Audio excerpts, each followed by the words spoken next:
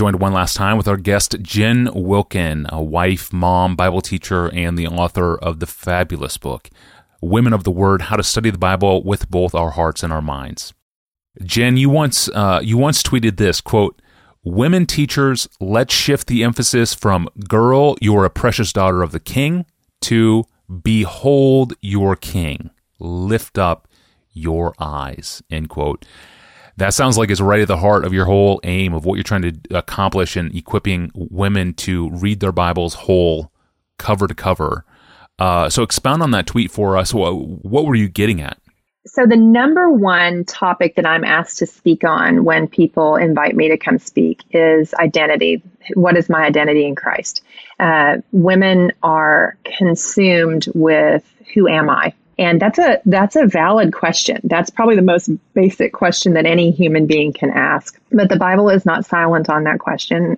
It says that we are image bearers. We're created in the image of God. But we have a hard time understanding the implications of that. And not only that, but because we as humans are so inward focused, part of, I would say, the first step in becoming a child of God is recognizing that the center of the universe is Him, not us. And so I think that the reason the self-esteem messages that are common in women's circles don't stick to our ribs is because self-esteem detached from any idea of who God is just not a lasting message. It requires constant reaffirmation.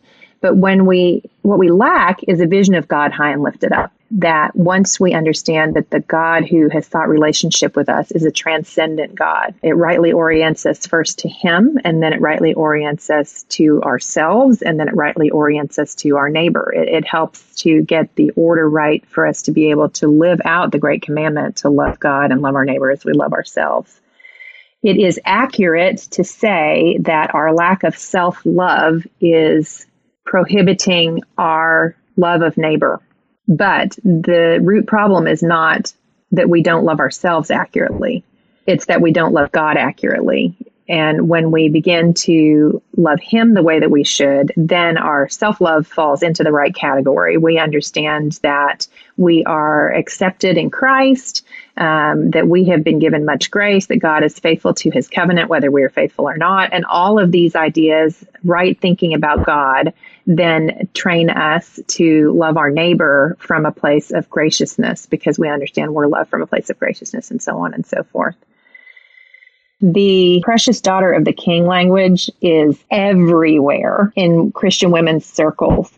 And while I want to point it out and ask some questions about it, I don't want to diminish that it is a beautiful idea. I just want the idea to be framed within the beauty of who the king is, rather than some princess mentality, which I think we could all acknowledge has not done women any favors in any variety, whether it came from Disney or whether it came from fairy tales or you name it. We are precious daughters of the king, but it is because of the king's preciousness that we can understand the significance of that statement. That's a really good word. And I think this next question is related, or it seems to be to me. What would you say to Bible readers who, on a regular basis, open their Bibles with some felt need in their life, and then they go and look for the one verse that applies to that felt need? It becomes almost a default way. I'm not saying it's wrong to do that, on occasion, but this almost becomes the default way many people approach their Bibles. How do you address this pattern? I actually have a name for that method of Bible reading. I call it the Xanax approach to Scripture.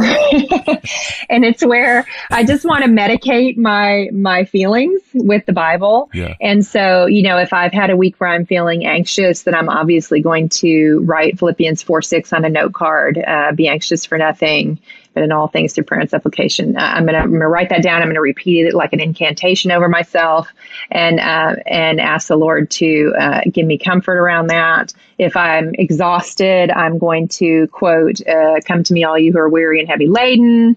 And even though that's actually about soul rest, not about physical rest, but that's not going to bother me because I'm just tired, man. I just need some answers. If I feel ugly, this is the one that the women, when we make pink parts of the Bible, if I feel ugly or my pants don't fit, I'm going to go to Psalm 139 and tell myself that I'm fearfully and wonderfully made about 500 times. And so, and I'm not just, I'm not just going to self-medicate. When I find something like that I think hits me in a warm and fuzzy place, I'm going to begin dispensing medication to all of my friends via social media with these verses that I found. And I think the issue is that when we come to the Bible that way, we're asking the Bible to operate according to our terms rather than asking the God of the Bible to speak to us on his terms. So I don't know anyone who's having a bad week who looks up Jeremiah 17:9. The heart is deceitful and desperately wicked. Who can know it? There are plenty of passages in the Bible that don't deliver an immediate dose of emotional satisfaction to us, but they serve a very important formative purpose for us. So we end up with, when we read the Bible that way, we end up with spot knowledge of the Bible that is ultimately unhelpful because we have picked only those passages that yield something to us immediately. You're never going to read the book of Leviticus if this is your approach to the Bible. You're never going to read Lamentations. You're going to stick to the parts that give you what you think you need from the Bible rather than asking the God of the Bible to minister to you through his word on his terms. That's brilliant and exactly right. Plenty of passages in the Bible don't deliver an immediate dose of emotional satisfaction to us, but they all serve an important formative purpose within us. So I'm tweeting that as soon as we're done, Jen. And our time is ending. What a wonderful week. Again, Jen's book, Women of the Word, 4 years old and has now sold 200,000 print copies. It's a book, but it's a book not for women only, as you like to tell men. Just rip the cover off, bro.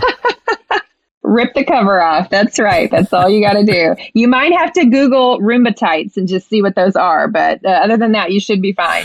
Well, whatever. I have no idea what those are. But this was an edifying week, Jen. Thank you. Thanks for having me on. That was Jen Wilkin. Grateful for her time over the past week. And next time on Wednesday, John Piper is back in the studio. We have a question from a listener who says she doesn't want to waste her life, but she also feels like she is only wasting her life because her life is trapped by unremitting fatigue. I'm your host, Tony Reinke. We'll see you on Wednesday with Pastor John. We'll see you then.